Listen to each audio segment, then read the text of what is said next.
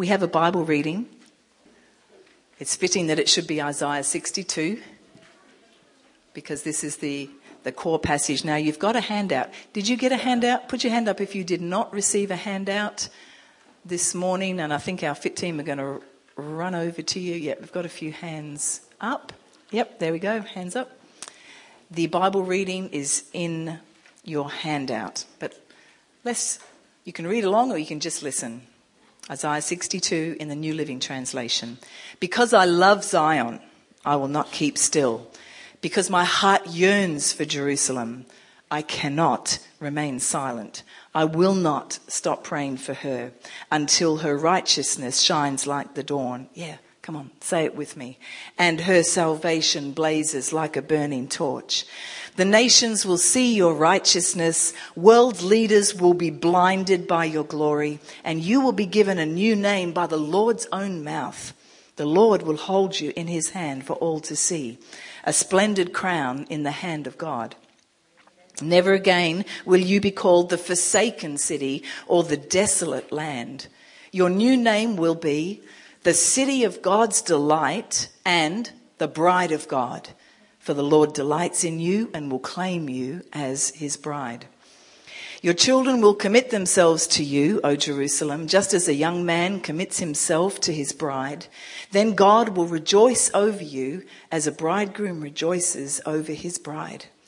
O Jerusalem, I have posted watchmen on your walls. They will pray day and night continually.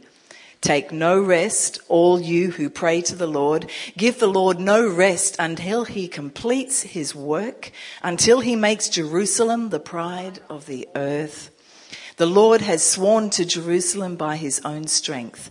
I will never again hand you over to your enemies. Never again will foreign warriors come and take away your grain and new wine. You raise the grain and you will eat it, praising the Lord. Within the courtyards of the temple, you yourselves will drink the wine you have pressed. Go out through the gates. Prepare the highway for my people to return. That's to us. Smooth out the road. Pull out the boulders. Raise a flag for all the nations to see. The Lord has sent this message to every land. Tell the people of Israel, look, your Savior is coming. See, he brings his reward with him as he comes. They will be called the holy people and the people redeemed by the Lord. And Jerusalem will be known as the desirable place and the city no longer forsaken. Amen. What an awesome passage of Scripture to read together and to focus our thoughts and attention on, particularly in this season. So I'm trying to put myself back together to speak to you after having come undone during the worship in a really good way. So we'll see what happens. This morning there'll be some things that some of you will have seen in the prayer room during the week when you came into discipleship, healing and deliverance sessions. But I just wanted to recap on some of those things this morning. And the first one is that we are living in this time where there's unprecedented change that's on a global scale. We've never seen or experienced it before. And we need to be alert to this. This is the core thing I want to say. We have to be aware of that the world changed. Now the world always changes because God is always moving his purposes forward. And it's going to an end, to a set end, which we can read about very clearly in the scriptures, where God is taking history.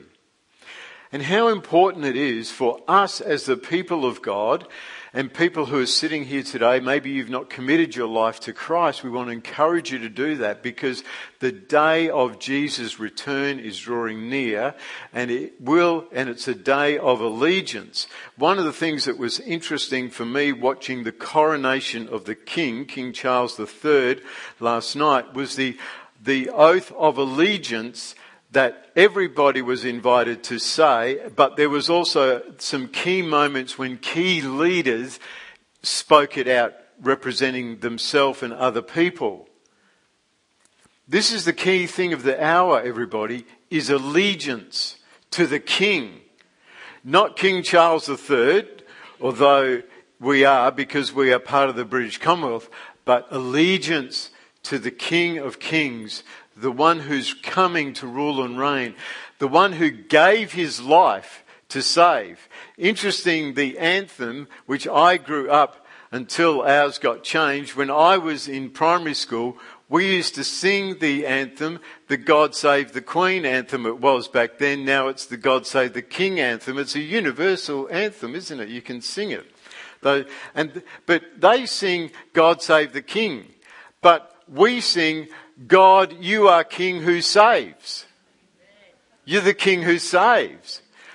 So there's no other king than you, and we want to give our allegiance to you.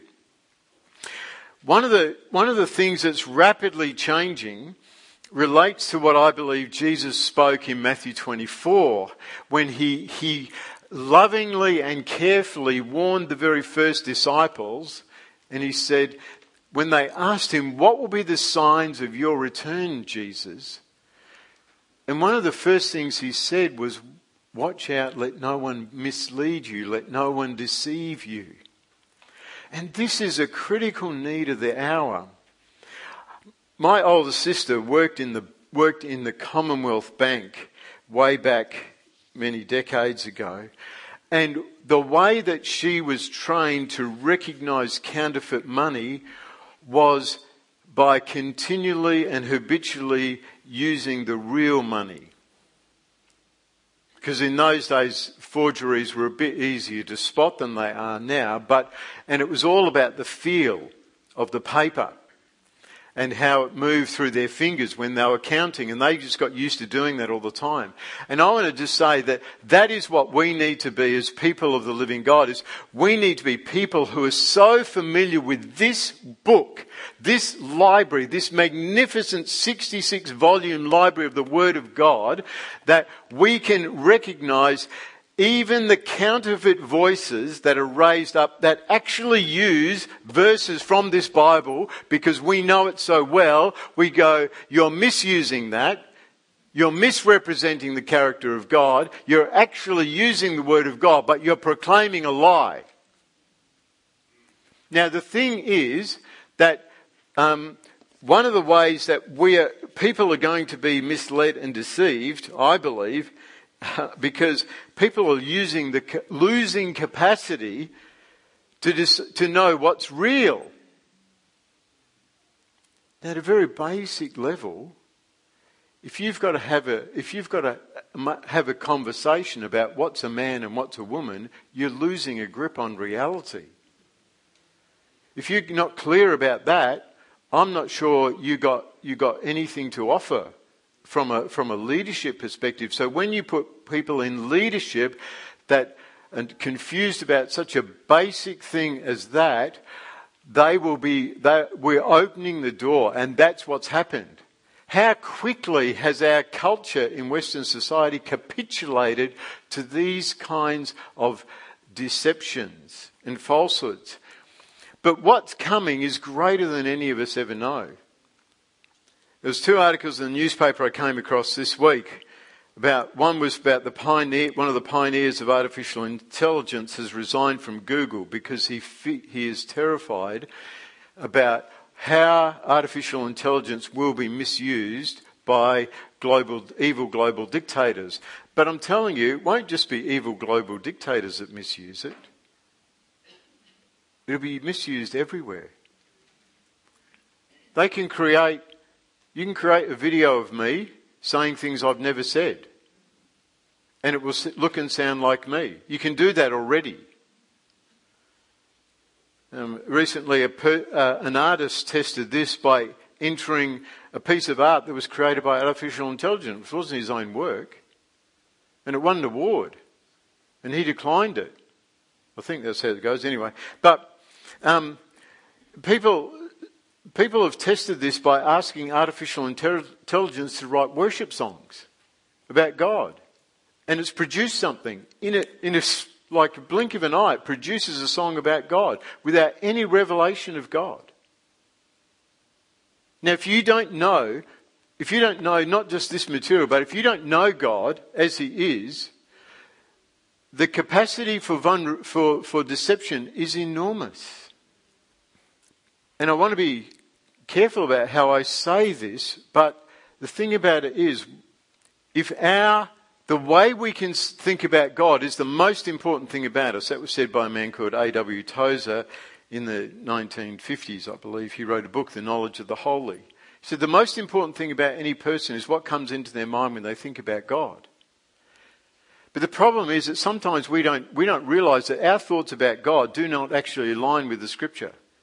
And that's one of the great blessings of being in the context of community, where we're hearing people say things and we ought to be able to bring correction to one another and say, I don't think you know God really as He's revealed Himself. There aren't many congregations that can sing an Isaiah 63 worship song. And some of you are sitting there saying, what is Isaiah 63? It's, who is this coming up from Bosworth, their garments stained red? Who says, I've trodden the winepress of the wrath of God by myself. I've executed vengeance on my enemies. It's the Lord Jesus. It's a prophetic messianic psalm of what He will do when He comes back. Not many congregations can sing of the King who is coming to reign and slaughter His enemies. And I want to say, if you're thinking, wow, that's horrible, okay, it's important for you to understand that there's actually where God is leading things is the nice people are going to disappear. And if you just want to live a nice life, you're going to have trouble, because God is moving things, and there's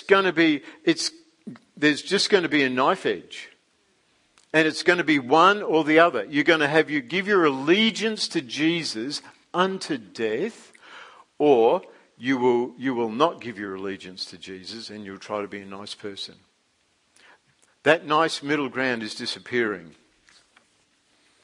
One of the things we heard while we were in Singapore was that Muslims in an increasing number are being visited by a dazzling man in white with scars in his hands, revealing himself as the true God. They're having incredible dreams in these places where there are disciple-making ministries, but Jesus is appearing to them, and not just once, but on multiple occasions, and teaching them and showing them who He is and things like that.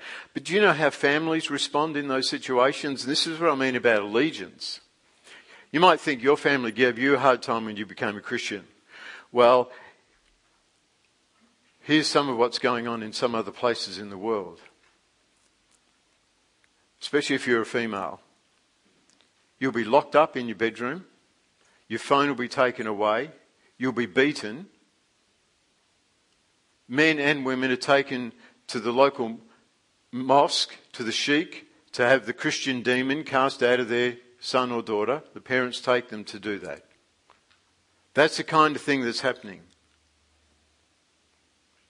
In other places in the world, I've had text messages this weekend from leaders in this city who've got connections and ministries in India. I don't know if you're aware of what's happening in a particular region in northern India, Manipur. Christian churches and houses are being burnt down. There's over 50 Christian villages that have been burnt down. Guns are being held to the Christians with the ultimatum, return to Hinduism or we will kill you. Women are being raped. Christian women are being raped. So who's doing it? Why am I telling you this? I'm just saying it's already happening at work in the world. The rise of this, what Jesus says is you will be hated by all people. I spoke to a young woman in this city this week who's in teacher training. And she's learning a lot about diversity and inclusivity. And in the course of that conversation in her class, where they were saying, if this If this ethnicity wants to speak, they can say whatever they want. This religion wants to speak, they can say whatever they want. And she put up her hand and she said, I'm a Christian. And they said, you can't say anything. You're not part of this inclusivity and diversity. That's being taught in our universities already. Where do you think that's going to go in a few years' time? So these things, some of you are already facing these kind of things in the workforce, in the workplace. You don't understand it. It's not new information to you. So this reality, here's a verse that we all should memorise. John 11:25. Have you memorised that? Put your hand up. John 11:25. Who's got it? Come on. See, when someone's holding a gun to your head and saying, renounce Christ or die, you want to have this verse in your spirit where Jesus says, I am the resurrection and the life. Anyone who believes in me will live even though they die. Because when someone's holding a gun to my head, I want that to be my reality. I want my reality to be able to say, you can kill me, but I will live. You're not taking my life from me. I'm in the resurrection and the life. I'm with him. That one who conquered death. That's who I'm with. I'm with him. So pull that trigger. Take my life. You won't be taking my life. You'll be sending me to eternal life to live forevermore in his glorious presence, to worship him. So John 11:25. You want to have that in your mind, in your spirit. That's my reality. And I feel like this morning, what I'm trying to stir you up is to this kind of things that we have heard about in other places will come to us here. We ought not to be deceived about that, and we need to be anchored and to be thinking about, what will I do when that pressure moment comes?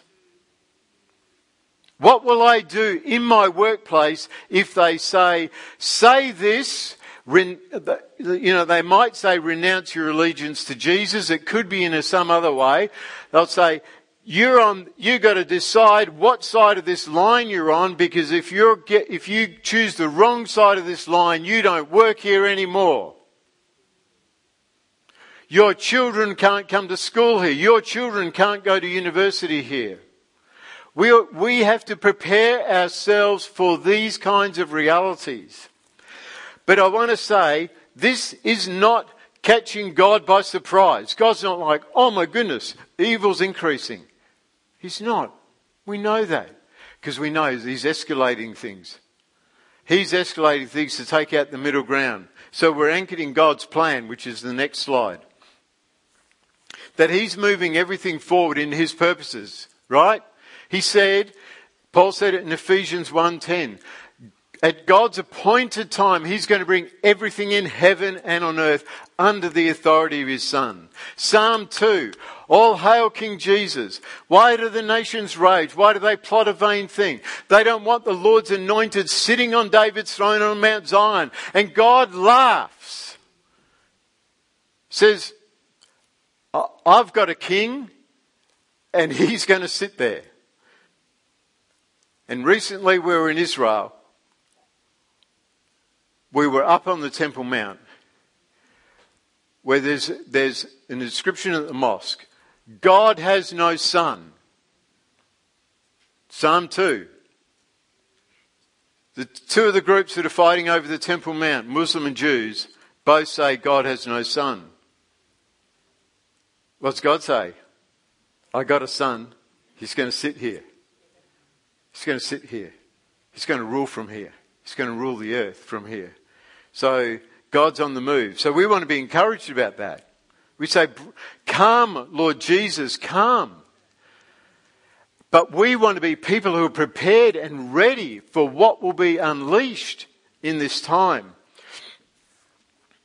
So that we want to be because some people are going to be deceived, some Christians are going to be deceived, and some Christians are going to be unprepared, and some Christians are going to be fearful. And what Julie was saying earlier on, we've got a war against fear.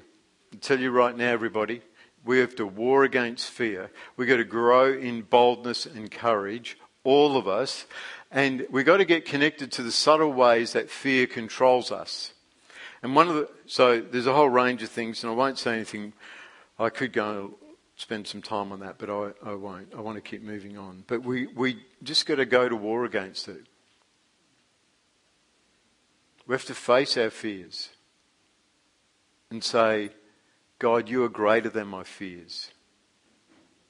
You are greater than my fears.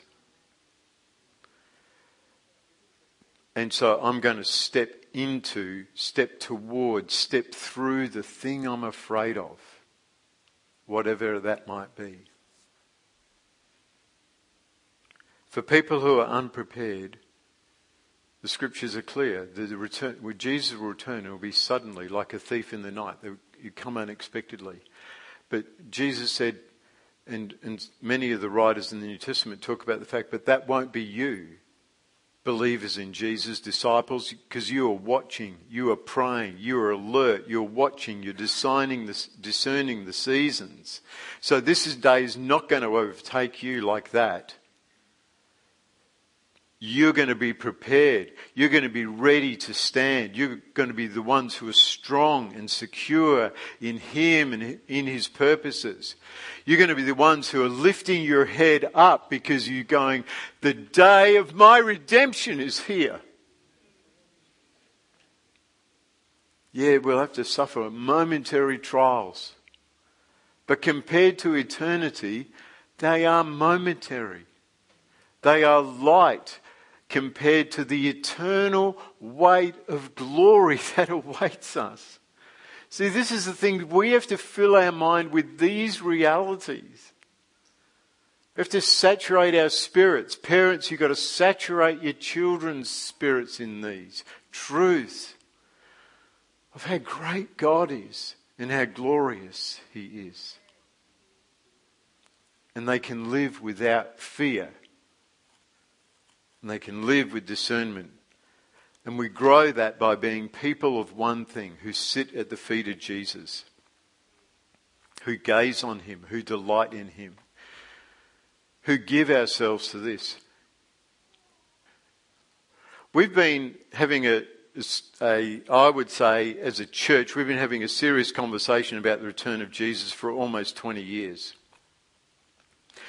In that 20-year journey, as we've engaged with other people who teach on this even more extensively than we do, they have a kind of a special focus of this. What we've seen is the language of these teachers has transitioned over the years. So 20 years ago, the conversation was, I'm not sure if I'll see it in my lifetime, but maybe my children or my grandchildren will. And then the conversation moved, and it's like, it might happen in my lifetime. Right now, the conversation is like, we think it's getting really close. No one's that I'm connecting with is talking about a particular, date or time, or what year, but it's just the sense of what's going on in the world is like, we really don't know how close we are to the literal physical return of Jesus. But we know there's some things that are going to take place before that, so there's still time. All that's to say is, if in your mind you're thinking, I got decades. Well, maybe you do. I don't know, but maybe you do. But what if you began to give more time to sitting at the feet of Jesus than sitting at the feet of YouTube? Just speaking. Sitting at the feet of your TV. Sit at the feet of Jesus. Studying the scriptures. Crying out for wisdom and revelation. God, open up my mind. My mind is dull, God. And I actually don't like reading your word. God, will you open my mind to see the wonders in your word? Just begin to do that. In these next 21 days, I want to encourage you that can be one of the things you are praying. So, because when we're weak at the feet of Jesus, we're actually weak everywhere. I'll leave you to think about that. One of the things we said a number of years ago is that the prayer room is the engine room of this church, and it really is. And that's why we encourage all of you to have a time every week where you're in the prayer room, because it powers everything, as that graphic shows there. It's kept us as a church. It's kept the school. It's enabled Jubilee Welfare Fund. And in this season, it's preparing us for Pentecost. It's connecting us to the purposes of God that are continuing and enduring for Israel. And it's also part of that fire that He's releasing amongst us through our discipleship, healing and deliverance course. If you've been living and thinking that the prayer room is something that's optional for you, I encourage you to reconsider that and say, actually, it's not. I'm just saying, encourage you, reconsider that. And go, I need to be in the prayer room at least 2 hours a week. To sit at the feet of Jesus, to pray with other people, to worship with other people, to open up the scriptures. One of the wonderful things I love about our prayer room is that it's a dedicated, holy space. It's a set apart space, which is what the word holy means. Set apart for purposes. It's set apart pretty much exclusively for prayer and worship. One of the great things and joys and delights I have is praying and talking with people that come into the prayer room who are not part of New Life Church.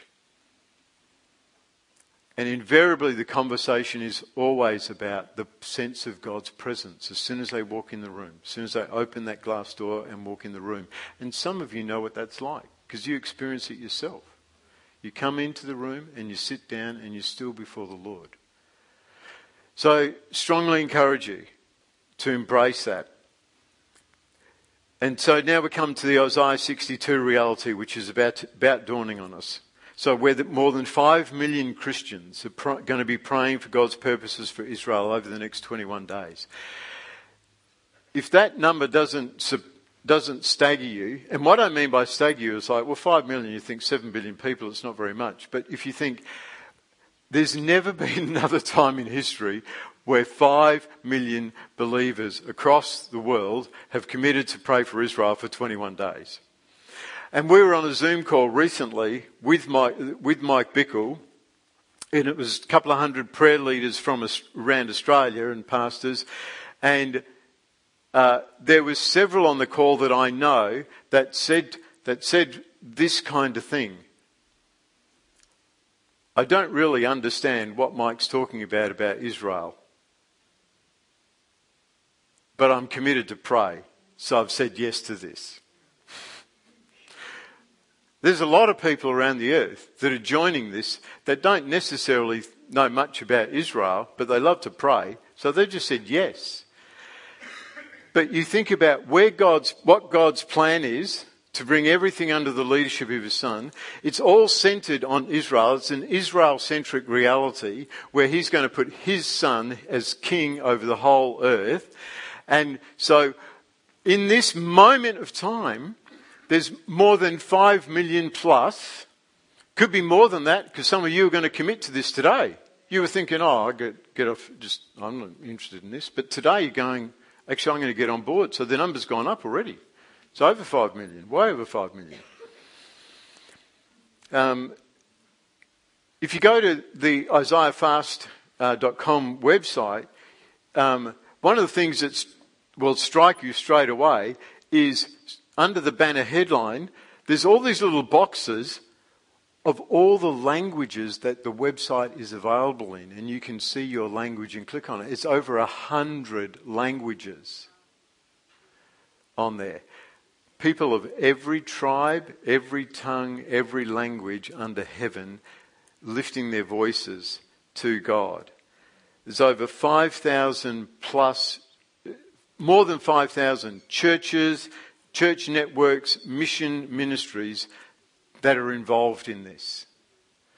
So when we say we're in an unprecedented time, it's like, yep, there's all this kind of, if you like, the bad stuff, if you like. God is allowing the sin the deceitfulness in the hearts of people to come to the fore, but at the same time, He's raising up an army of people, of prayer and worshippers who love Him with all their heart, soul, mind and strength, who will not compromise, who have worked through their issues, who understand who He is and have facing courageously the future and looking for the dawning of the day of Christ. Let's be in that company of people. Let us be, as a church, walking in that reality. In your handout, I deliberately wanted you to have a handout today so that you could hopefully take this away and not lose it, not let the dog eat it or the cat sit on it, or whatever animals you've got in your house. It's got the Isaiah 62 scripture. It's got the Romans 11 scripture in there as well, where one of the things that Paul strongly is exhorting the Gentile church in Rome about is, firstly, two things about Israel: not be arrogant and not be ignorant of God's purposes. Not be arrogant towards Israel and going, God's done with Israel. And don't be ignorant. Don't be uninformed of God's purposes. So there's some key... So you can spend time reading those scriptures. I've put through some things about why to participate in the fast. I've put through some things how to participate and how to pray for Israel. But right now, I want us to take some time right now this morning to gather in small groups and pray. Where there's a scripture from Isaiah 62 coming up on the screen behind me, which I want you to use as your prayer. It's also in your notes, so you can read that. But before we break into groups, I want to ask you to stand. I want to lead us in a prayer, dedicating ourselves in this time for this season. Then we're going to do small group prayer. I hope no one leaves the hall during small group prayer, but if you desperately need to leave the hall, do so. But participate. And one of the things you might be saying is, God, I don't get this. Then your prayer is simply, God, connect me. Please connect me. Because I don't understand what's going on or why this is so important. It's that the first prayer is like, God, I want my heart to be connected to your heart. I want understanding. And so help me in that. So let's pray together. Eternal God who created the heavens and the earth, you are our Father. We are your children. And Father, we want to align our hearts and our thoughts and our actions in line with you. We want to align them with what you're doing in this time. And God, right here on this big island in which we live on, called Australia, which seems a long way from Israel, but yet, O Lord, we want to join our voices and our hearts to what you are doing. God, so we want to commit ourselves to you. And I stand here in my capacity before you, O God, to say, Jesus, you are our good shepherd. You are leading us. We want to follow you. We want to give our allegiance to you. And so we are saying yes to this Isaiah 62 global fast, to praying for your purposes for Israel over these next 21 days. Lord, because we want the fulfillment of what Paul wrote about. You must have shown him something magnificent, because he talks about how if their rejection brought the gospel to us as Gentiles, that their response to Jesus as Messiah and Lord is going to be like life from the dead for the whole world. We want to enter into that reality, that them coming to Jesus. So we want to stand in the place of prayer. So even help us now, God, as we go into small groups and pray, and help us through this 21 days to fast and pray and connect us with your purposes in the name of Jesus.